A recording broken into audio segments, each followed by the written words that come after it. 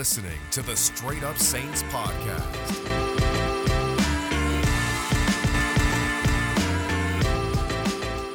What's up, Who Dat Nation, and welcome inside another edition of the Straight Up Saints podcast. It's your host, Chris Vogel. Remember, the Straight Up Saints podcast is presented by Boot Crew Media and Hornitos Tequila. Here's to the shot takers, the ones who, like us Saints fans, believe nothing great ever happens if you don't take a chance, because that's hashtag a shot worth taking. Hornitos, the proud sponsor of the Straight Up Saints podcast. Now, last podcast, we talked about the Saints' thrilling victory over the over the Green Bay Packers this weekend, going up against the Carolina Panthers. The first divisional showdown of the year should be an absolutely fun matchup. I'll break that down in just a little bit, though, because this has been a really hectic week for the Saints in terms of injury news, COVID situation, signing, all that good stuff. So I'll talk about that just a second. And as always, guys, if you have any comments, questions, concerns, drop them in the chat and I'll pull them up on the screen for those watching on YouTube, whether it's live or watching the next day. And I'll put that up for you guys in just a sec. So the first thing I want to talk about, guys, is what you see on the screen, the Saints COVID-19 situation. And obviously that is not what you wanted to hear. And it's unfortunate because I know people thought getting the COVID-19 vaccines mean we would get away from this part of the game. But unfortunately, even though we do have them and they have been very helpful, there is still a chance that you could have a breakthrough case and that could lead to other cases, which has been the case for the Saints, unfortunately. So you have 8 total positive tests for the New Orleans Saints. That was reported earlier this week by Nick Underhill. It turned out to be 6 offensive coaches, 1 player, and a nutritionist. Ironically enough, that 1 player ended up being Michael Thomas, which is, again, another tough break for him. I know a lot of people got into the specifics about whether or not he was vaccinated, and I think someone reported he is, which is good news. It's just another tough break for a guy who's had a really rough year. Michael Thomas obviously has dealt with the injury news, the surgery mishap, everyone talking about him being in trade rumors. So again, another pretty much, I don't want to say setback because he already was going to miss this game anyway, but another speed bump that he has to get over. But hopefully he'll make a quick recovery and we'll see him on the field later this year. But it would not affect his week 2 status anyway, because he was not going to play in week 2. I know you guys just put it up, so I'll get it there. When do you think the upgrade Stills to the active roster? I think that's going to be possibly this weekend. I'll talk about Kenny Stills in just a bit, though, but I do think there is a chance that we see Kenny Stills play this weekend. I'll explain why in a couple of minutes. So the COVID-19 situation for the Saints, not great. Sean Payton talked about it a little bit in depth today with reporters. He actually had a funny comment about it. He said there's just a group of offensive coaches there, and they obviously need 2 negative tests to come back, I think, within 24 hours apart. So he said right now it's like Ted Lasso. He said there's 3 or 4 of them left in terms of coaches pretty much in the building, and everyone else is in a hotel. So they kind of feel like it's a 3 or 4 man job at the moment. Not ideal for the New Orleans Saints, but we know that they're accustomed to overcoming things, and we'll see if they can do it, this week, which will be a tough matchup with the Panthers. Now let's get over to some good news.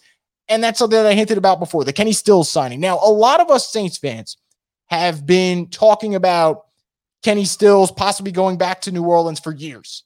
And this is not something new. This was something that I think brought up a couple of years ago when he was having issues with the Dolphins. This is something that was brought up last year when the Texans waived him and Saints fans knew, hey, they need another receiver. It's Drew's last year. Why isn't he getting signed? A lot of people brought into question, are there issues behind the scenes between Kenny Stills and Drew Brees or Kenny Stills and Sean Payton? I'm not here to get into all that drama, although I do find the timing of this signing quite interesting. It is a move that, in my opinion, and should be in the opinion of many, but obviously you're free to say whatever you want about this signing. I do think that it is the rare, no risk, and I'm not literally no risk in my opinion, decent sized reward signing for the New Orleans Saints. Now, I'm not naive to the fact that Kenny Stills is no longer an elite deep threat. The days of him getting what he did in his second year with the Saints, which was 900 plus receiving yards, those are over.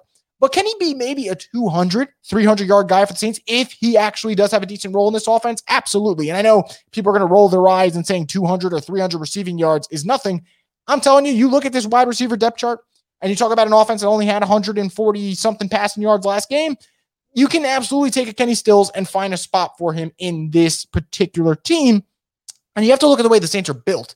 I think the Saints are, especially this year, going to be really lethal in building all their offense off their running game. And what I mean by that is I think there's a chance for a guy like Kenny Stills who knows Sean Payton's system, knows how to really exploit that vertical passing attack, for him to make a big play or two in a game when you set up the run. And when you do that with the run and you run the ball extremely well, that sets up the play action pass, which we've seen in the past with Kenny Stills have a lot of success.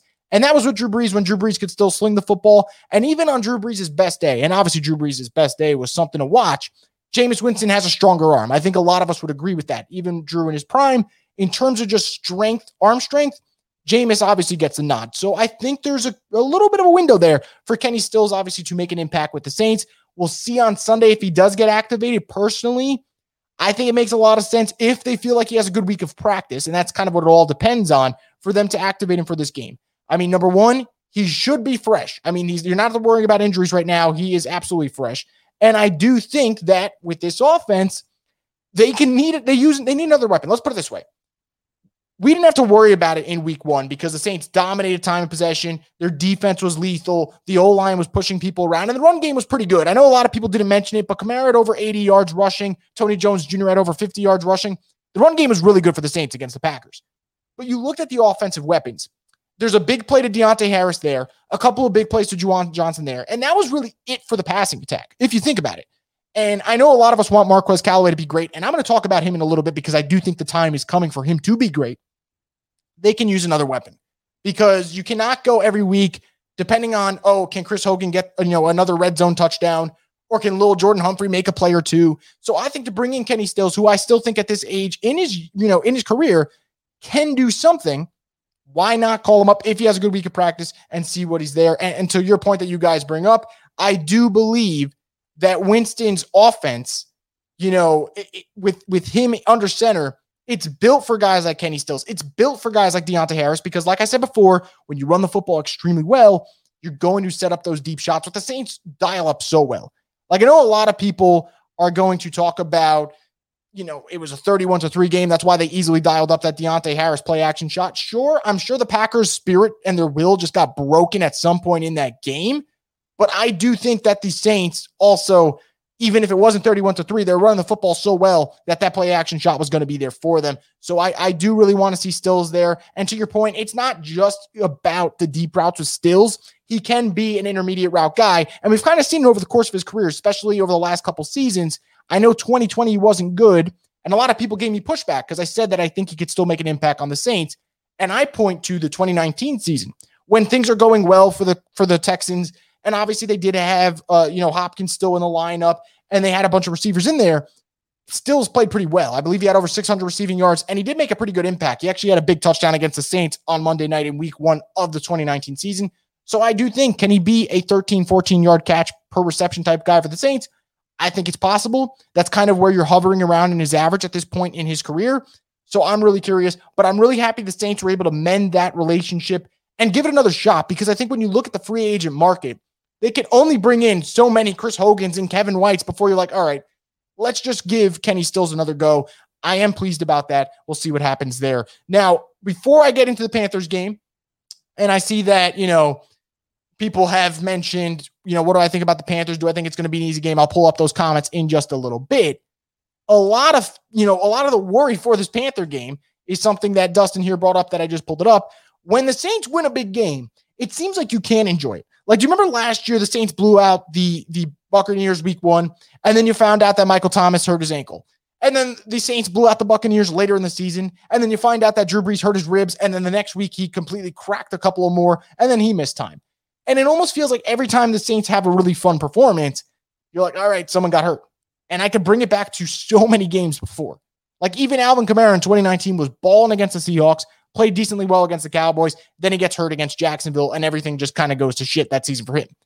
It always happens. And for the Saints, man, did it happen this week, because not only does Marshawn Lattimore get hurt, not only does Marcus Davenport get hurt, not only does Eric McCoy get hurt, but when you look at the injury report for Wednesday, and now I know it's only Wednesday, so do not be spamming your panic buttons right now, the Saints do have some injury concerns that they need to get answers on over the next couple days. And then we'll kind of know and assess what we think a final score for this game might be, what a fair prediction might be, although I will make one later in this episode. It is worth noting. Now, I want to go to the 3 main ones here. The 3 main injuries obviously are to Lattimore, Davenport, Eric McCoy. Let me get Marshawn Lattimore's out of the way, just so you guys know kind of where I stand on Marshawn Lattimore's injury. Lattimore's got a chip bone in his thumb. It's ruled a week-to-week injury. A lot of doctors are kind of saying you kind of wait a week or 2 So just the blunt force trauma that you get on that thumb, it's not a factor when that does happen. And I kind of very much okay with that because the way the Saints schedule is set up, I don't necessarily think that they need Lattimore to play to win the next 2 games, especially the Patriots game. The Patriots wide receiving core is not very good. But more importantly, you just made a really big investment in Lattimore. And I think this matters more than the schedule. When you invest as much money as you did in Marshawn Lattimore, and rightfully so, because I was one of those people who think that Marshawn's worth the money. Now, I know the consistency issues concern fans, but my question and I think, rebuttal to Saints fans who are always worried about paying Lattimore was this. Okay, if you don't pay Lattimore, what's your alternative? And we know the Saints aren't necessarily great at finding cornerbacks. So that's why I always said I'd rather deal with what you know in Lattimore than go to the alternative and go with the unknown because that scares the hell out of me. But anyway, you paid Lattimore a lot of money. It would be, in my opinion, flat out stupid to rush him while he's injured because, one, if he's playing with the cast, you're probably not getting any interceptions from him if there is an interceptable pass, I should say, thrown his way. And against Sam Darnold, that is very possible. And against Mac Jones, a rookie quarterback, that is possible. And against Daniel Jones in week 4, that is definitely possible. So do you want to hurt your investment for not only this year, but for the future? I just don't think it's worth it. And I think when you look at the structure of his injury, if it's a week-to-week thing, and man, you have an early bye, and he only needs a week or two to be, I'm not going to say 100%, but maybe 90, 95%, I think it's really, in my opinion, I think it's worth it. And the other reason why I think it's worth it to sit Lattimore is you have Paulson Adebo, who absolutely balled out, and I posted a video about it earlier this week, so if you want, you can go back and kind of see that mini, I don't want to say rant because it was good. I was raving, if anything, about Adebo. I thought his performance against the Packers was stellar. And now you got Bradley Roby, who just had his first Saints practice. They brought him in to be cornerback 2. And Adebo looked like cornerback 2 on Sunday. So, man, if you got 2 cornerback 2s who look pretty good, I think they can hold down the fort for 2 weeks if they need to. And then when Lattimore comes back, this is going to be a really talented secondary. So I think that's the good news. Let's go to the other 2, because I think Lattimore's situation, I think we all kind of agree on. If you got to rest him, rest him. If he wants to play, you think he could play, all right, play him. But I do think resting him is the smart call here. Erik McCoy. Man, does this one kind of scare me because I think Erik McCoy is one of the most underrated offensive linemen in all of football. And I think he was on pace for what could be an all-pro/Pro Bowl season at center. But it's a calf strain. They're saying he could be out until the week 6 bye, which if that's the case, at that point, you hold him through the bye and he comes back for that Seahawks game on October 25th, which I'm more than okay with. But how did the Saints respond? Now, the good news is that the Saints lost Erik McCoy early in the Packers game. And why do I say that's good news? You saw that they kind of didn't miss a beat without him, which just shows how dominant they were and able to just push the Packers in the trenches. And that's kind of why they were able to be so dominant on Sunday and win 38-3. How does that kind of sustain? And I'm going to talk about that with the Panthers defensive line later in this podcast, but that is an important thing because if the Saints O-line, specifically in the interior, continues to play well, and I know Throckmorton played really, really well in relief duty, and the Saints went out and got Austin Reiter from the Chiefs, there are options there for the Saints, and they've done actually a really good job of addressing that. I know as soon as McCoy went down, the Saints thought about bringing in reinforcements. You got to remember Will Clapp's hurt. They don't really know who will be their center. So I do really think that the Saints have a chance here to kind of maintain a really good offensive line performance. I'm just really curious, though. Does Ruiz stay at center, which a lot of people debated about? Should they make that move? And who plays guard if Ruiz is at center? I think Throckmorton would be the bet there. But the more interesting question is if Ruiz plays guard and doesn't move to center, which he did in week 1, then what are the Saints going to do at that center spot? I think that's more interesting. Do you play and start a guy who you signed this week? That's kind of a tough challenge, but I think these are questions that the Saints will answer and find ways to kind of, I want to say, massage that issue because I think the Saints are really good problem solvers, and I think they'll continue to show that they're really good problem solvers. But as for Ruiz, I think a lot of people were hard on him his rookie year, including myself, but a lot of people like me were very okay with the pick when it happened because of, 1, his versatility, and 2, the fact that it is the NFL, and you got to be okay with him having a rough rookie season, understanding that he needed that full camp. He needed to learn the guard position. And guess what? If all hell breaks loose and he has to go from guard to center, well, guess what? He was a top recruit at center and a top center in college. So he is, in my opinion, a natural fit at center who is learning how to play guard and learning how to do it, I think, really well on the fly, which is awesome. So I think Ruiz is kind of the saving grace in the McCoy injury. Like, I want Erik McCoy on the field, and I think the Saints are going to miss Erik McCoy. But I think when you have a guard who can play center, but also can stick at guard if he needs to, That's a luxury. And I think the Saints are going to figure that out. And I think the Saints are going to continue to have a very, very steady offensive line. So I think it's going to be very interesting to see what happens. I know you guys mentioned David DeCastro. I kind of think that ship has sailed for him in terms of just playing in the NFL. I think he's had a lot of injuries. I think retirement's weighed on him, and he's had such a good career. So I'm totally okay with him calling it. And as for Ruiz, yeah, I kind of think that, in my opinion, I say you play Ruiz at center week 2. You keep Throckmorton at guard where it was, and you kind of just stick with momentum. If it's not broke, don't fix it. And maybe in a week or 2, you can make that change if you feel like your new center is up to speed, and that's fine. Going to bring my man Alex question up here because that just cracks me up. Everyone wanted Kenny Stills back. Meanwhile, I'm sitting here waiting for Nick Toon. Nick Toon is one of those receivers that just didn't pan out. I feel like usually Saints receivers who they draft pan out. Nick Toon wasn't one of them, which is hilarious because in college he was a beast. And us Saints fans just kind of assumed it would work out. And I think he had one good game in his NFL career. So yeah, if the Saints want to bring back a receiver, why don't they bring back Nick Toon, another reunion on board for the Saints. Now, I was talking about the injuries. I got to stick here real quick, unfortunately, because it was the biggest thing for the Saints. Marcus Davenport, a pectoral strain. He's going to miss some time, but NFL Network's Ian Rappaport says it is not going to be as long as people thought. And boy, is that good news, because Davenport was amazing in week 1. I don't think anyone could deny that. And I think we all kind of had the feeling. And if you didn't, then you weren't listening to the podcast, because I said so many times that I think this was the breakout year for Davenport. But now I look stupid because he got hurt. So if you weren't listening, then I guess good for you. But Davenport was, in my opinion, having a on pace to be a breakout candidate this year. Gets hurt. The good news, though, is that it's not season ending, because when it happened, a lot of people kind of made it out to be like it could be a long-term / season ending injury. But if Davenport could come back after the bye, we'll roll the dice and kind of see. Now, could he get re-injured? Yeah, absolutely. I mean, his injury history is not great, but the fact that it's not season ending, I'm going to take that as a win. And I know it sounds stupid, but you know what? You got to just kind of be reasonable with these situations. And when you have an injury-prone player, if he gets hurt, you can't put on a shocked face. You should just be kind of saying it's par for the course. But the fact that it's not season ending, that is obviously good. Now, those aren't the only 3 injuries for the Saints, but those are the 3 main ones, because there were other names on the injury report for Wednesday's practice. Quan Alexander did not participate. He had an elbow injury. The same would be said for Tano Passanio, who had a calf injury. Marshawn Lattimore, which is the obvious hand injury. Trevor Siemian, who's dealing with a non-COVID-19 related illness. Pete Werner with a hamstring injury, which is a concern, because I'm starting to think we're not going to see a lot of Pete Werner this year, which is really disappointing. And then you also have PJ Williams with a back injury, and then CJ Gardner-Johnson and Chase Hansen were limited participants. Wouldn't worry about them too much yet. I think we'll see what happens there. And I do agree. I thought, as you guys call him, 2 first, aka Marcus Davenport, I thought he was going to absolutely kill it this season. But it does open the door, which leads me to kind of this Panthers game, now that we got the injury report out of the way, for Peyton Turner. Now, do I think Peyton Turner is going to be a breakout star? No. But here's what I can tell you about Peyton Turner, guys. Peyton Turner is not injured.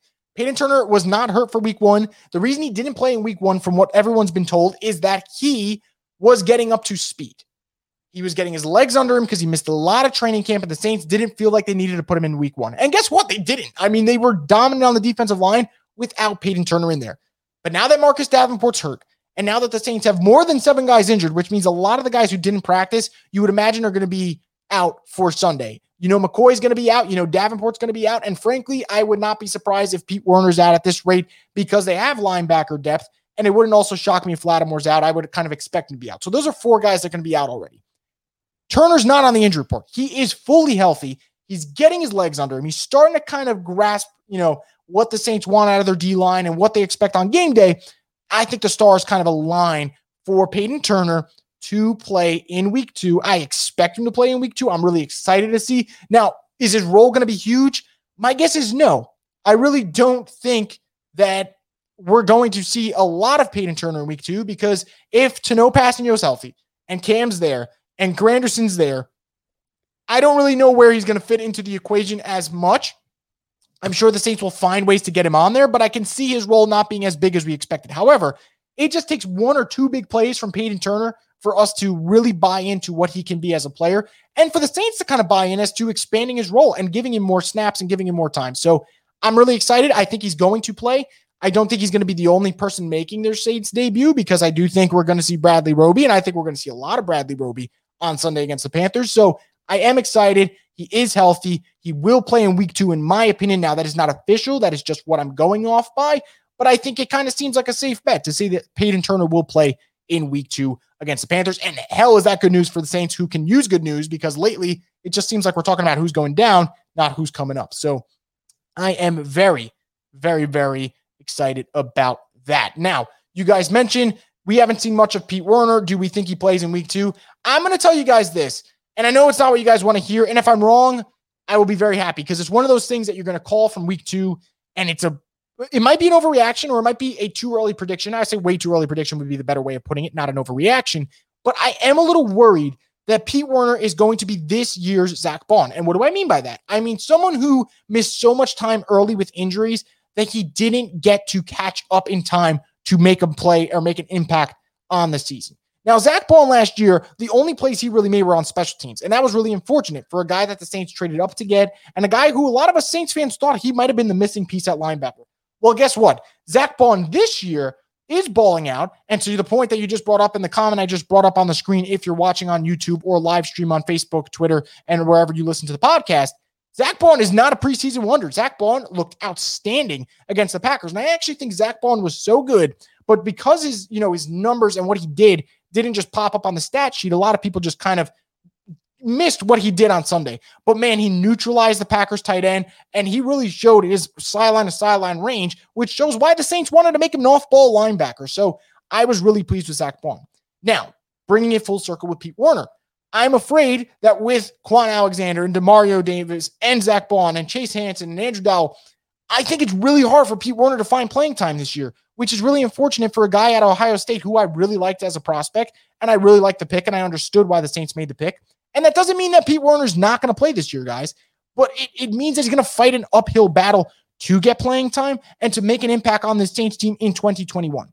That doesn't mean he's a bust. That doesn't mean that he won't be good in a year from now or even later this year or even 2 years from now. But right now, the way I see it, I think Pete Werner is this year's Zach Bond from 2020. And I think that is really, really unfortunate because, man, Pete Werner can play. So I want to see him in his defense, but it's going to be hard. But you know what? It's also a testament to the Saints for finding depth at linebacker, a position that they've struggled to do. Now it's actually strength of this football team. So it goes both ways, because if Pete Werner could get up to strength while he is out and while he's not getting playing time, you are an injury away from someone else from him getting on the field. So just be ready. If you're Pete Werner, your number will be called, whether it's this year, next year, whenever it might be, but you got to be ready and you got to make sure that when that number is called, you can make a play. Now, as for Bond, I do agree. I think that Bond is someone who the Saints are going to have a big role for as the season goes on. I really do think the Saints are going to want to get him on the field more. And I think Zach Bond is one of those athletic linebackers that he could become, and I'm not trying to compare him to Taysom Hill, but a Swiss Army knife for your defense, because he could get after the quarterback, he could stop the run, he could get out in coverage. If he becomes this somewhat tight end eraser for the Saints, which is going to be hard to do, but if he can do that, or he can be a mix of covering in the flats and also getting after the quarterback, the Saints have themselves a weapon on defense, which is going to be really interesting. And more importantly for Quan Alexander, it's going to be interesting. How does he play against, in my opinion, inferior quarterback play? And why am I mentioning inferior quarterback play? No, I am not taking a shot at Sam Darnold, but I am stating the facts that the Saints this week are going to play a lesser quarterback than Aaron Rodgers, who is really good at manipulating defenses with his eyes. Sam Darnold, not necessarily so much, but Sam Darnold does look a lot better. And now let's break that down. And let's get into not just the 3 keys to victory, which I'll talk about in just a minute, but this Saints-Panthers game in general. It's the first divisional matchup for the Saints this year. It's going to be really, really different from both sides because the Saints missing a lot of guys, also missing Drew Brees, who has owned the Panthers the last couple of years. So that obviously is going to change things. And the Panthers won their season opener just like the Saints, but not in the same fashion. The Saints, obviously, we know, just beat the living crap out of the Packers. The Panthers got out to a really nice 16-0 start against the Jets, kind of faltered towards the end, were able to hold on for a 19-14 victory. Sam Darnold was the big story, though, in that one. He went 24 of 35 for 279 yards, a touchdown through the air, also a touchdown on the ground. So he showed his versatility and his ability to move, which is actually important because remember, the Saints D-line, Sam Darnold, you might consider him a statue. He is not. He does have a little bit of mobility to him and escapability out of the pocket, and the Saints are going to be able, or need to be able, I should say, to kind of slow down that part of his game. So I want to kind of keep an eye out on Sam Darnold for that regard. Now, for Darnold, there are concerns still. I'm not one of those people who's ready to just drink the Kool-Aid and say that Sam Darnold is absolutely fixed and Adam Gase was the problem. I'm not ready to say that, but he does look a lot better in Joe Brady's system through one game. He looked really good on his deep passes. I think Pro Football Focus gave him a top 3 grade of the week with a 93.7 deep passing grade, which is pretty good. I believe Brady was one of the 2 names above him. So, you're in good class when you're mentioned with Brady, obviously speaking, but that is obviously a concern for the Saints defense. Where the Saints can have an advantage against Sam Darnold. Well, I went back and I rewatched, and I know you're probably saying, why did you rewatch? So as you guys know, I'm from New York. I watched the Jets-Panthers game before the Saints-Packers game. I was watching it. And I know it sounds crazy. I was kind of doing some early week scouting in advance, knowing the Saints were going to play the Panthers. I wanted to kind of see what they look like. And the one thing I noticed from Darnold, and it doesn't really surprise me because it's something that I've seen through his career with the Jets, is he's not good versus pressure. He made maybe one throw against pressure in last Sunday's game that I thought was good, but it actually ended up being OPI and Terrace Marshall, so they didn't get anything out of anyway. Other than that, I thought he made a lot of flat-footed throws when he faced pressure. I thought he rushed the ball out, made some sloppy decisions. A lot of the passes came up high.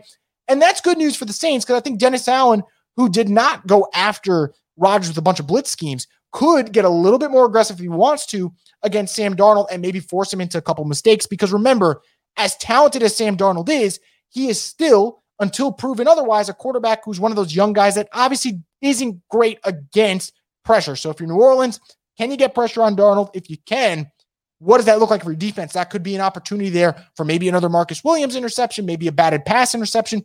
There are opportunities there for the Saints, but you need to make sure you get pressure on Darnold.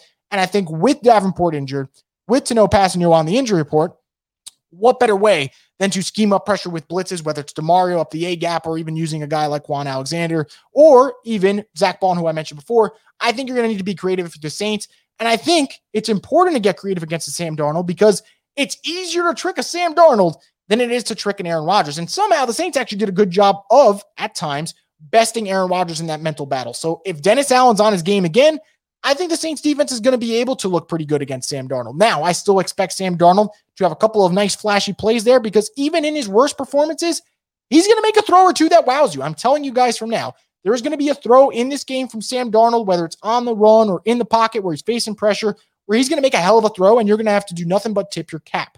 But I do think that if you're the New Orleans Saints, it is paramount, and that is my number one key to victory, is creating pressure on Darnold. This is a guy who did admit that he was seeing ghosts on a Monday Night Football game against the Patriots. I know he wants to put it in the past. I don't blame him. Hell, I would put it in the past immediately if I were him. But in order to put it in the past, you got to prove it's in the past. And if you're the New Orleans Saints, you got to show that it's still there. Somewhere inside Sam Darnold is still kind of worried about facing that pressure. So I do think that Darnold, who did a good job of not throwing an interception in week 1, I do think there's a very strong chance he throws an interception in week 2. And I think that's because the Saints do a good job of manufacturing pressure. And that's going to be a number one key for me. And I really do think there's a good chance that he could throw a pick in this game. And if he does, obviously that's going to help the Saints. Extra possession. I'm really intrigued. Now, the second key, and this is important, I'm going to the other side of the ball. How does your O-line hold up, specifically in the interior? Now, I know the Jets' O-line isn't good, and that's why they were giving up constant pressures to the Carolina Panthers. But I'm not going to be one of those people who watches the Panthers game and my takeaway is, oh, the Jets' O-line stunk, that's why they did well. No, I think it's kind of a two-part thing. Yeah, the Jets' O-line is not good, but you still got to get past your man, and the Panthers did that, and they constantly had Zach Wilson in situations where he was throwing on the run, or he had to drop back, or he was constantly moving 5-10 yards past the line of scrimmage just to get away from the D-line. So how does the O-line of the Saints hold up? And I think it's not just the interior, but how does the tackles for the Saints do, especially against a guy like Brian Burns, who is a special talent? How do they play? If the Saints tackles continue to play the way they played for the last couple of years, you probably don't worry about Brian Burns. But remember, when Armstead couldn't play against the Saints and it was Hurst, Brian Burns gave him problems, like big-time problems. So I want to see how Armstead versus Burns goes. I think that's going to be a really nice matchup to watch if you're a Saints fan or even a Panthers fan. I think it's going to be fun for both fans. So I want to watch that. And obviously, like I mentioned before, the interior, going up against Derek Brown and those boys, you want to do a good job. You want to continue to establish that dominance that you had against the Packers. It's going to be really tough. I do not think the Saints are going to be able to push the Panthers D-line like they pushed the Packers D-line. But do I think that I would give them the edge? I do think at this given moment, if they can neutralize Brian Burns to a certain extent, I would give the edge to the Saints, but that is absolutely a key for them. They have to make sure that Brian Burns doesn't wreck the game plan because he's that talented of a pass rusher, in my opinion. Now, the third key, and probably the one that you guys are going to be most excited to watch outside of Sam Darnold getting pressure on him, how does the cornerback play for the Saints show up, especially if Lattimore's not in there. Now, let's just go under the assumption that Lattimore doesn't play. I think it's easier for me to assess this if I'm just going under the assumption he plays. And if he plays, awesome. Because, man, would that be a really fun 3 of the Saints' best corners versus the Panthers trio, which I really like with Robbie Anderson, DJ Moore, and Terrace Marshall. If Lattimore's not there, Terrace Marshall might be in the slot a little bit. If that's the case, I think CJ Gardner-Johnson can do his thing. How do Adebo and Bradley Roby play against Robbie Anderson and DJ Moore? Now, Robbie Anderson did not make a huge impact against the Jets in terms of production and consistency, but he did have a 50-plus yard touchdown. That was basically all his production, and it was on one play. And remember last year, the Saints gave up a huge play to DJ Moore off miscommunication between Marcus Williams and PJ Williams. How does that happen this year? If it does, I don't think it will. I think Marcus Williams back then was making mistakes. I kind of think he's eliminated that part of his game, which is awesome to see. How does Roby in his first game as a Saint and Adebo, a follow-up off of what was an amazing debut, how do they look? Because, yes, Davante Adams is way better than DJ Moore or Robbie Anderson, but Robbie Anderson and DJ Moore, objectively speaking as a duo, is better than Valdes-Scantling and Davante Adams. So I'm really, really interested to see if Roby does his job, let's say, against a DJ Moore or against a Robbie Anderson, how does Adebo play against the other? Like, I'm obviously going to be really intrigued to see how Roby plays because it's his Saints debut, and the Saints traded a 3rd-round pick for him. So at some form, there is an investment that was made, and you really hope that the Saints do a good job there. But, man, I really want to see what Adebo does because I was so thrilled with the way Paulson Adebo played that I want to see a follow-up. I want to see if there's an encore to that. And if there is, not only does Adebo make the case that the Saints did a great job yet again of getting a 3rd-round stud, but Adebo makes the argument that when Lattimore comes back, he's the cornerback too. So I think that's really fun to kind of see Roby and Adebo, who they got a lot to play for. Not only are you playing for money and you're playing for pride and you're playing for your team, you're playing for a starting spot. Because, man, when Lattimore comes back, the both of you aren't starting. Now, they'll both get playing time, but Adebo or Roby needs to win that spot. So how do Adebo and Roby play against Anderson and Moore? Probably the most fun matchup that you're going to see. I know a lot of people want to hear about Kamara versus a Shaq Thompson or stuff like that, but, man, it's the 2 corners versus the top 2 wide receivers, and I think that is going to be really, really interesting. And I know you Saints fans obviously are very confident in Adebo, and I know some of you guys are very confident in Roby. Well, man, I hope they both play well, especially Adebo, because I really think that there is a talent level there that Chris Richard might be able to unlock. And if he does, it's going to be fun. Because remember, guys, and I've said it so many times, I was panicking about the cornerback room a couple of weeks ago, maybe a month ago. Now I'm looking at it, and there are plenty of reasons to be cautiously optimistic, but it all starts Sunday. Now, I'm going to give you my breakout player prediction, and I'm also going to tell you who I think wins this game. Now, last week, admittedly so, I did actually think the Packers were going to win. And I would say I ate humble pie, but I was thrilled. And I said it would be close. I was wrong on that too. So it was a blowout. I was wrong, and I was glad to be wrong. I think for this one, in terms of breakout player, a lot of Saints fans wanted to know, where was Marquez Callaway? Because he was the breakout star of the preseason, and everyone thought that he was just going to waltz in and just light up the Packers, and that wasn't the case. He had 1 catch, and it was not what fans wanted to see. Well, I think this is the week that Marquez Callaway proves that all the training camp hype, all the preseason hype, it's validated. I think he's going to play extremely well against a secondary that struggled to stop Corey Davis, a secondary that struggled to stop Braxton Berrios, and a secondary that, truthfully speaking, I thought didn't look that good against the Jets. And remember, Corey Davis, I think, is obviously a better receiver than Marquez Callaway, and I don't know if Marquez Callaway can replicate his 5 catches for 97 yards and 2 touchdowns stat line that Corey Davis put up in week 1, but I think opportunity is there. And I think the opportunity is there for Callaway to have, for now, his best game of the season. I would not be surprised if Callaway has, let's say, I'm going to go 6 catches for 84 yards and a score. I think that is very possible, Marquez Callaway. Now, I'm not saying if you're playing fantasy football to just plug him into your lineup and do that, but I'm also not saying not to, because I do think Marquez Callaway is going to have a breakout game and finally show that is legit. And for people who want to know why I am very confident in this, just remember last year what Marquez Callaway's first breakout game was. Against the Carolina Panthers, and he was the number 1 wide receiver because the Saints didn't have Michael Thomas and the Saints didn't have Emmanuel Sanders, and Callaway went in there, and man, he did that thing. He was great. And I'll actually pull up the stat line from last year's game just because I am curious. In that one, Marquez Callaway had 8 catches for 75 yards. So I think that Callaway is going to be really, really good. He's not going up like you guys mentioned, Jair Alexander, and that is a big plus. So I think Callaway is going to be my breakout player of the game. As for the score line, I think the Saints are going to win this one. Man, I don't feel necessarily confident in the sense that I hate division games. Absolutely hate them. Like, remember a couple years ago when the Saints just got blown out by the Falcons in a game they should have won?